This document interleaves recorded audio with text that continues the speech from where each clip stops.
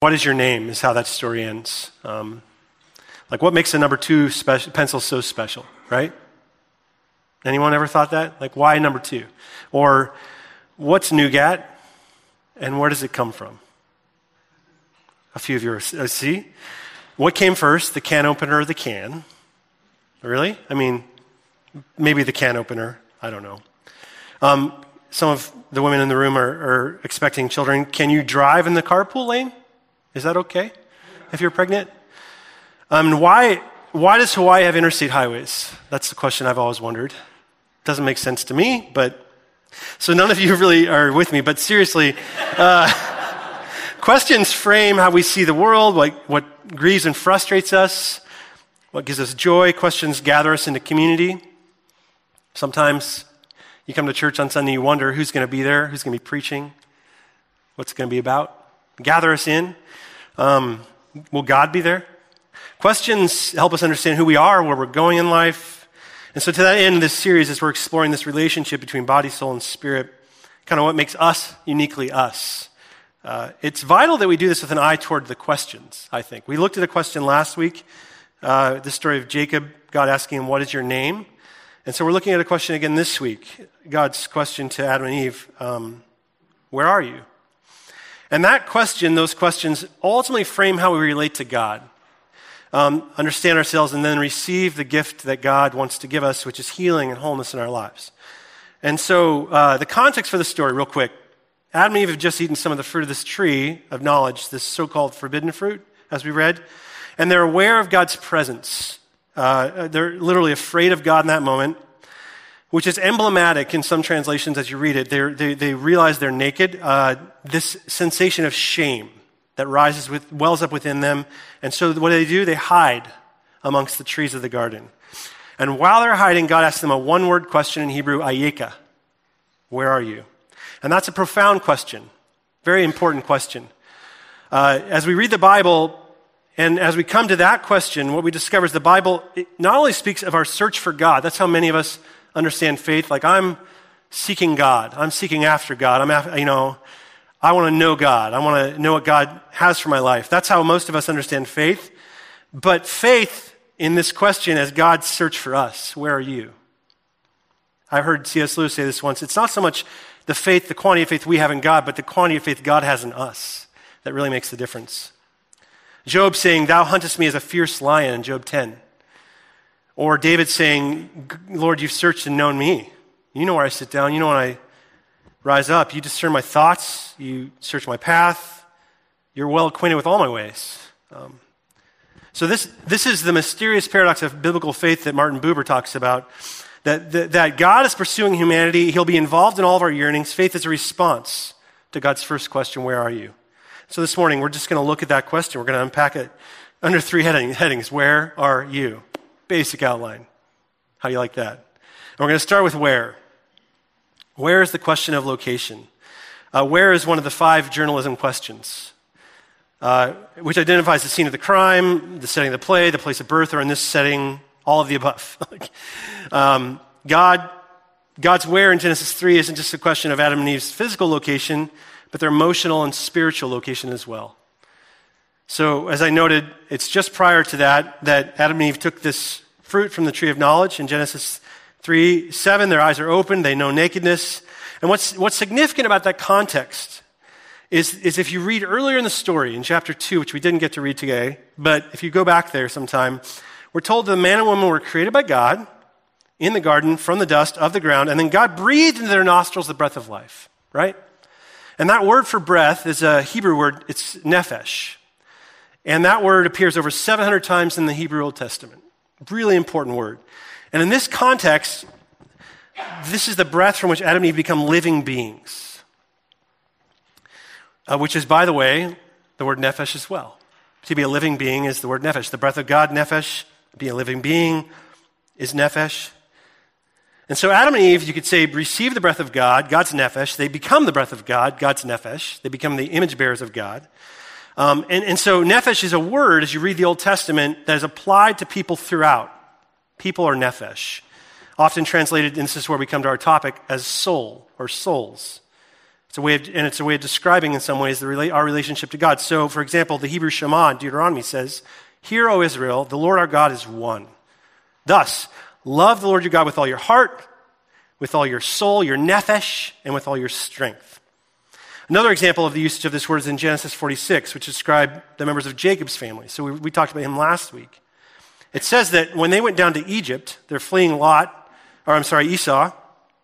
Those that were with him, his direct descendants, not counting his sons and his wives, numbered 66 persons. And that last word, 66 persons, is 66 nephesh. 66 nephesh went with Jacob down to Egypt.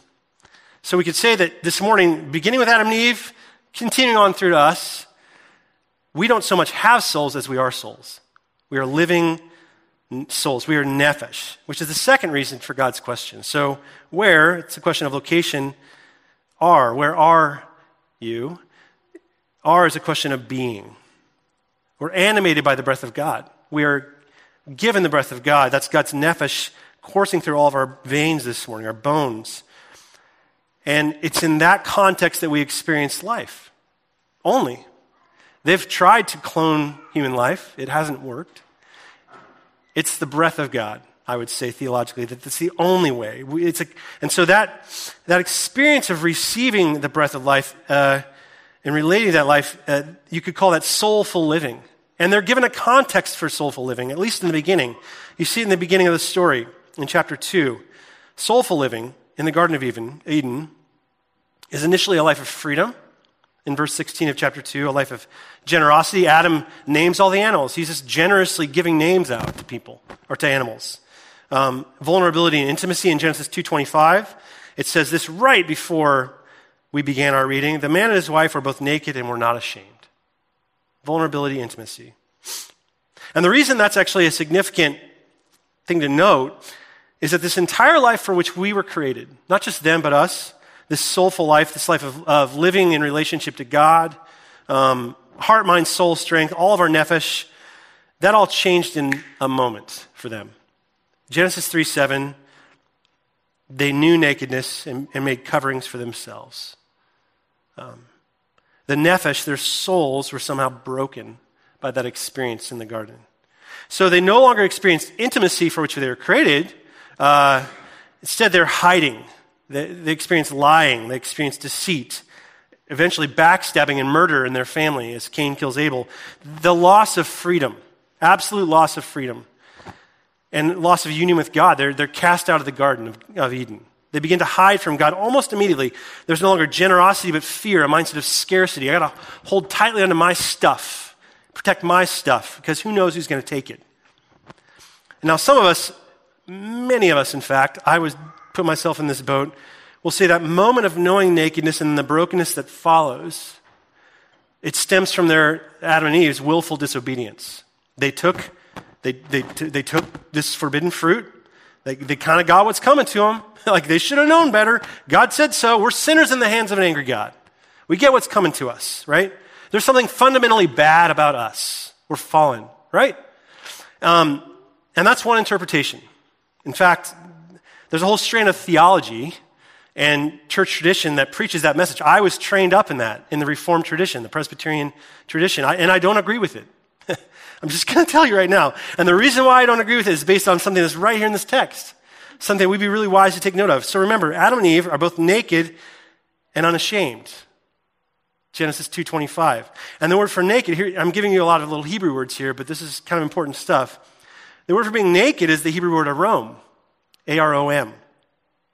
And the reason that's important is in Genesis 3:1, that's verse 25, the last verse of chapter 2.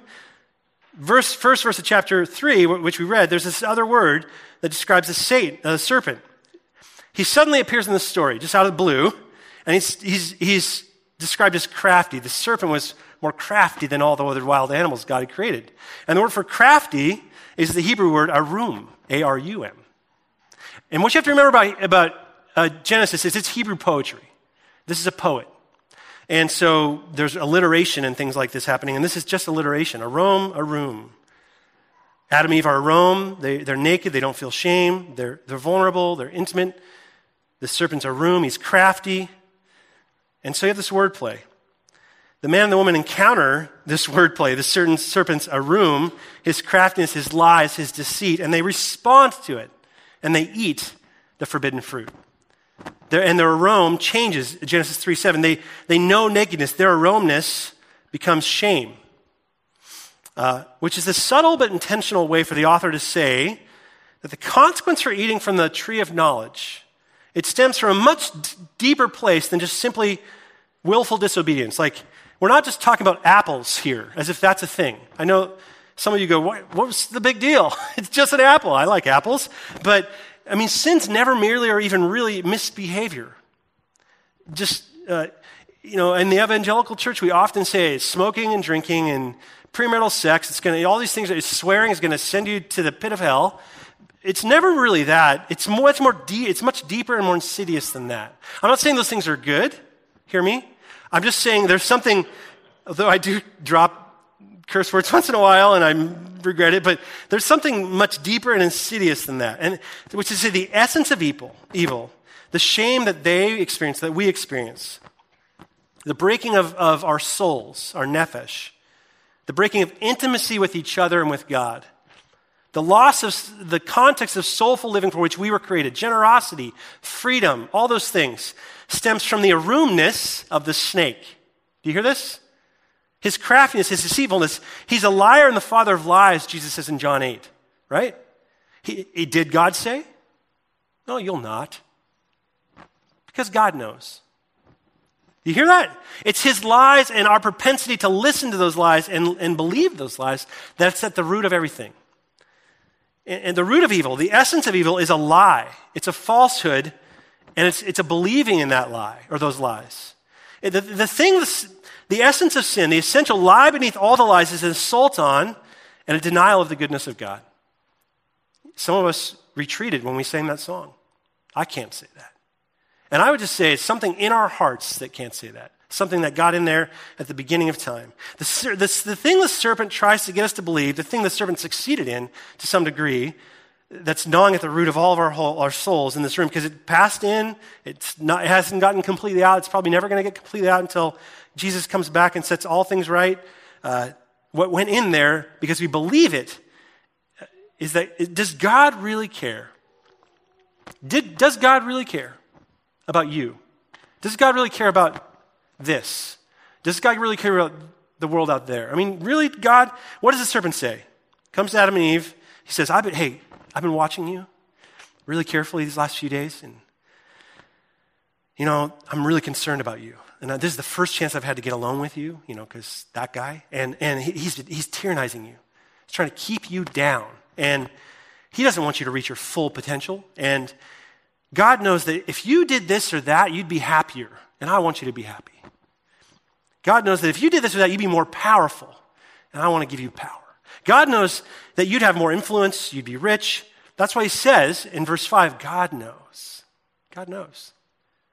You see what he's saying? He says, seize the day, create yourself, exert yourself, assert yourself. Don't submit. Be free. Live your best life, reach your full potential. Your soul needs to be free. You need to be free. God doesn't care a lick about you. God doesn't know what you really need. Only I know that. Only you know that. Only you know what you need, right? And it's those lies that are the lie beneath the lie and that are at the root of all the problems we're having today. Your problems, our world's problems. The root of the problem for our souls is not that we make bad decisions. We do. I make stupid decisions every day. I've made a couple today already. I could tell you about one I made this week, but I'm not going to go on that rabbit trail I told somebody else about. But we suffer from those. And it's because we believe in the lies and we make choices based on those lies. I fail, I become failure. I experience rejection, I must be rejection. I have an addiction to pornography, or I wrestle with my sexual identity, I'm sexual brokenness. I'm my body image, I'm my limitations, I'm my inability to make wise decisions with money. I'm just here to tell you today, those are lies. Absolute lies from the pit of hell. The truth is, we are each fearfully and wonderfully made, Psalm 139:14. The truth is the Lord takes great delight in you and rejoices over you with singing, Zephaniah 3:17 that I read earlier. The truth is we are God's masterpieces. We are made to do the work of God, work of Christ, that he prepared for us in advance to do. Ephesians 2:10. And yet, even with those great truths right in front of us every day, we buy into lies. And because of those lies, we listen to lies, we make choices based on those lies, we become joined to the serpent, the enemy, in his craftiness, his roomness. Our roomness, our nakedness, our ability to be vulnerable becomes shame, and we need to hide. You see that? Verse 7, they craft coverings, and verse 8, they craft hiding places. They become crafty just like him. Not the same Hebrew words, but the lies of the enemy and the belief in response to those lies leads to a shift in not just where we are, but who we are. Remember God's question, where are you? It's a question of being. Where are you today as you sit here? Before this moment, Adam and Eve were living in broad daylight, unrestrained fellowship with God, intimacy with each other, courage, freedom, generosity. I want to give it all away. I wish I could. I wish I had the courage to do that. After they're hiding behind coverings, behind trees, they become hiders. And we as their progeny have been hiding ever since. Just, there's a story I once heard about this man who went to see a doctor. You've probably heard this story. He's really depressed. Doctor examines him, finds nothing wrong with him. So he says, hey, there's a circus in town. And there's this marvelous clown named Grimaldi there. And that sounds like a terrible prescription, but anyway, everybody goes to see him, and they laugh, and they feel better. You should go see Grimaldi. And you know what the guy says? I am Grimaldi. I can't go there. I'm Grimaldi. We are Grimaldi. We hide who we really are. We hide ourselves from those around us. We hide ourselves from God. We try and hide ourselves from ourselves. There's just too much. I can't face myself in the mirror. If I really do that, I'm just going to fall apart. We hide because we believe that if anybody really knows, if people here know me, I will not be accepted. We hide because we've gone through so much in our lives, and so we project images of who we're not to others. But who we're not and who we are is just so well hidden, It's so well hidden. We hide, we put on a smiling face even though we feel pretty sad. We look confident when we're afraid. We act as if we have it all together when we're falling apart. We muddle through the emotions of believing when we are just full of doubt. Well, I don't know. We feign interest when we honestly just don't care. I'm sorry, I'm not blasting you guys.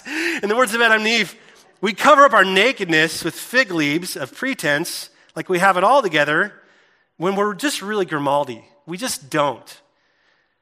Which is the final reason for God's question. Where are you? So it's a question of location, a question of being, and a question of identity. Where are you? God cares about you. God's question invites you to come out of hiding, take off your fig leaves, remove your Grimaldi's makeup, and just be you. Be real. Like, that's the very good news of the creation story. You think good news comes in New Testament. There's good news right here. When we hide from God, God comes seeking us and calling out to us and saying, where are you? Where are you?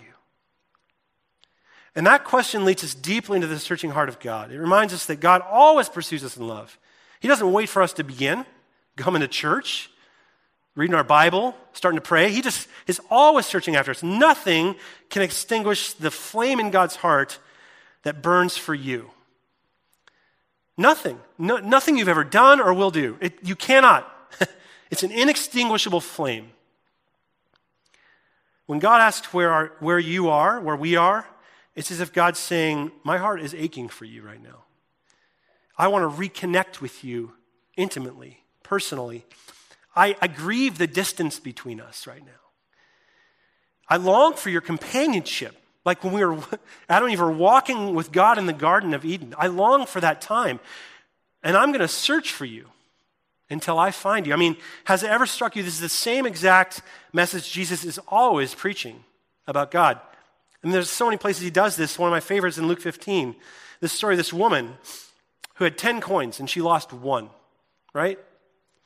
$1 million and she loses 100,000. I still got 900,000. Write it off as a loss, right? You remember what she does? She lights a lamp. She fetches a broom. She starts a sweep. Put it in our terms of she takes all the cushions off the couch. She scours all the junk in her junk drawer. She empties all the pockets in all of her clothes. Have you ever done this? Looking for that $1? Probably not. She looked and she looked and she looked until when? Until it got dark? No. Until she got tired? No. Until the broom wore out? No. She swept and swept and swept until she found her coin. The one coin. She looked as long as she had to. She looked until she looked everywhere. She thought she just looked tirelessly. There are no limits to God's seeking love. Nothing can ever extinguish that. Nothing.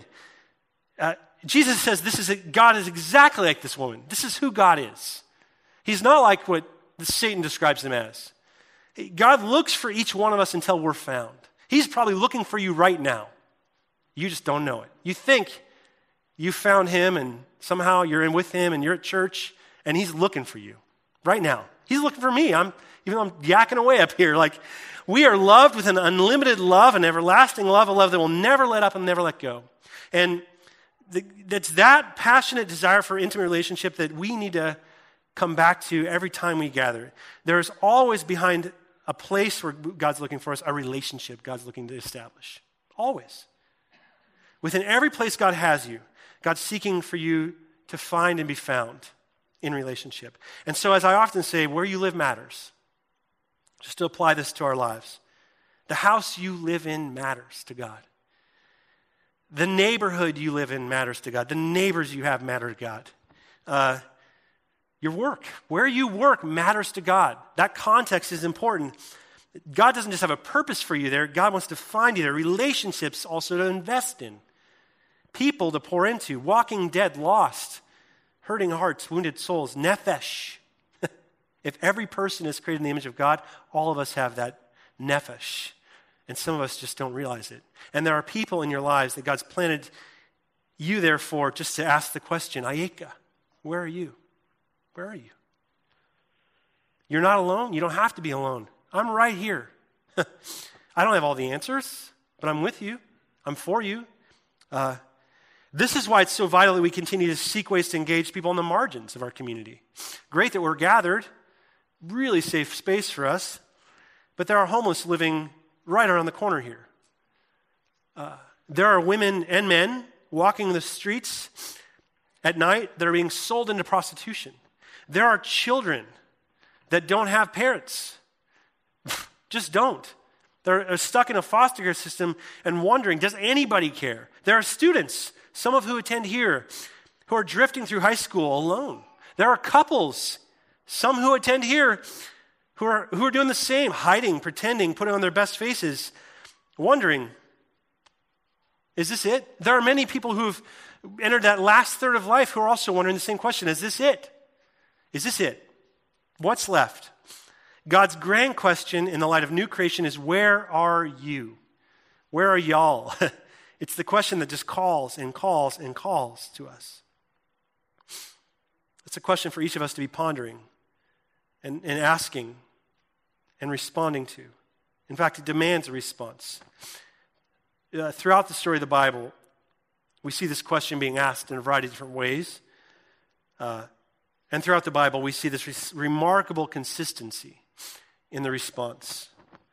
Genesis 22, Abraham is asked at the sacrifice of his son Isaac. Joseph, as he's dreaming about his and his family's future.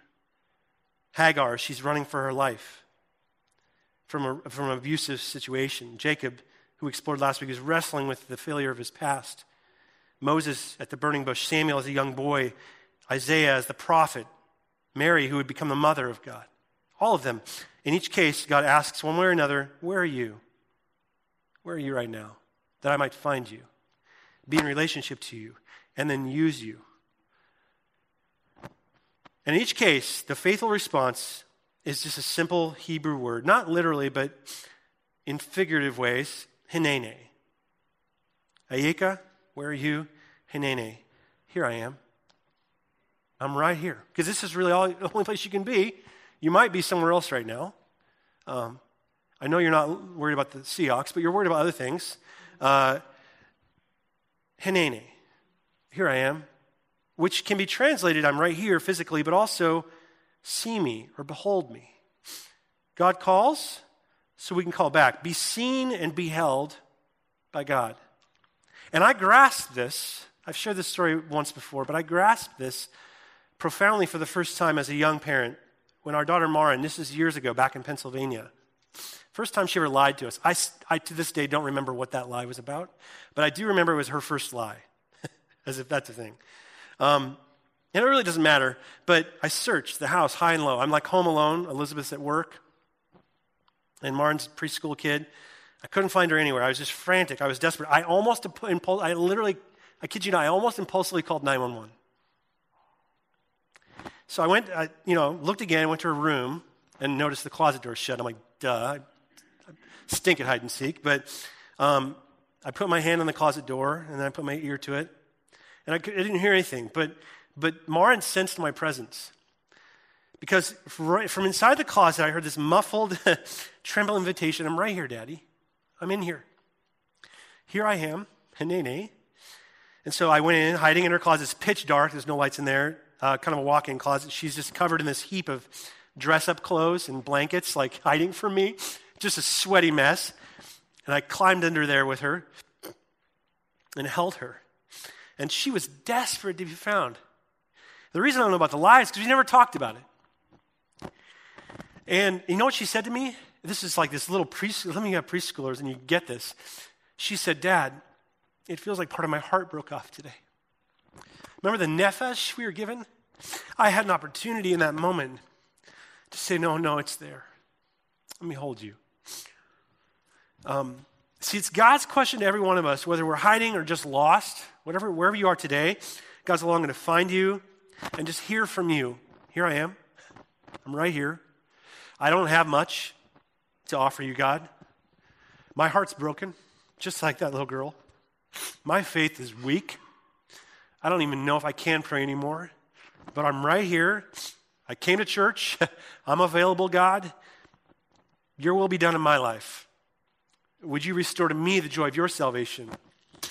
Would you help me, God? Would you see me? Would you hold me? That's what I need, God.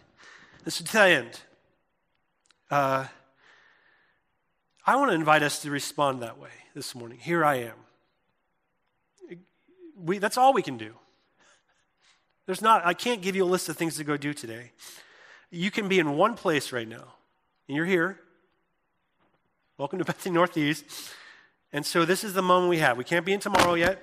We can't live in yesterday. So let's be here for this moment, just available to God, and allow God to do what only God can do. And one way I'd like to begin by doing this, I'm going to invite our worship leaders back up. They're here somewhere. Maybe not yet, but there will be.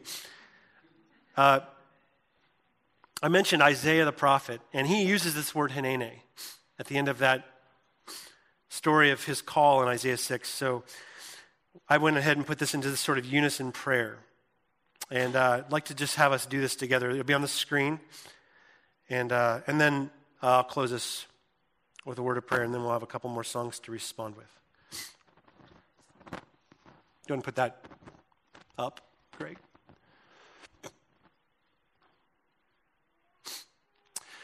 In the year that King Uzziah died, I saw the Lord, high and exalted, seated on a throne, and the train of his robe filled the temple.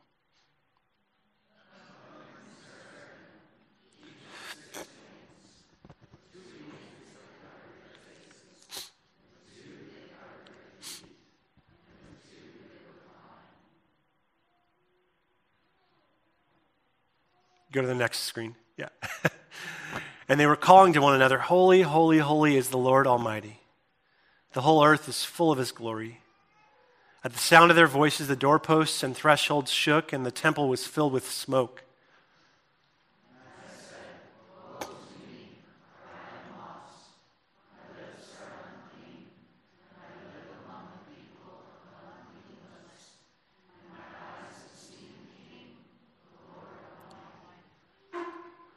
And then one of the seraphim flew to me with a live coal in his hand, which he'd taken with tongs from the altar.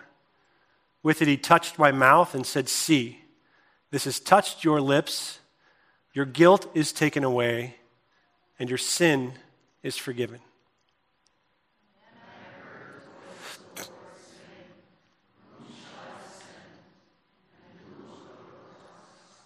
And I said, here am I, send me. God, that is our prayer this morning. We know you're seeking us.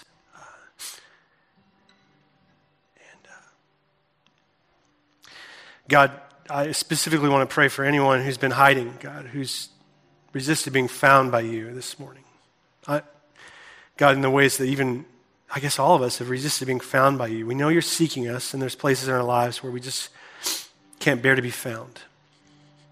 Places of shame, places of hurt, places of deep unbelief.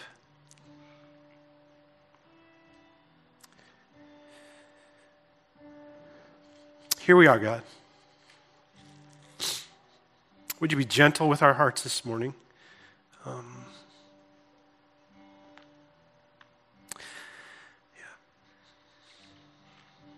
Thank you that you'll be who you say you are. You'll be good to us. We pray in Christ's name. Amen. Let's stand and worship God.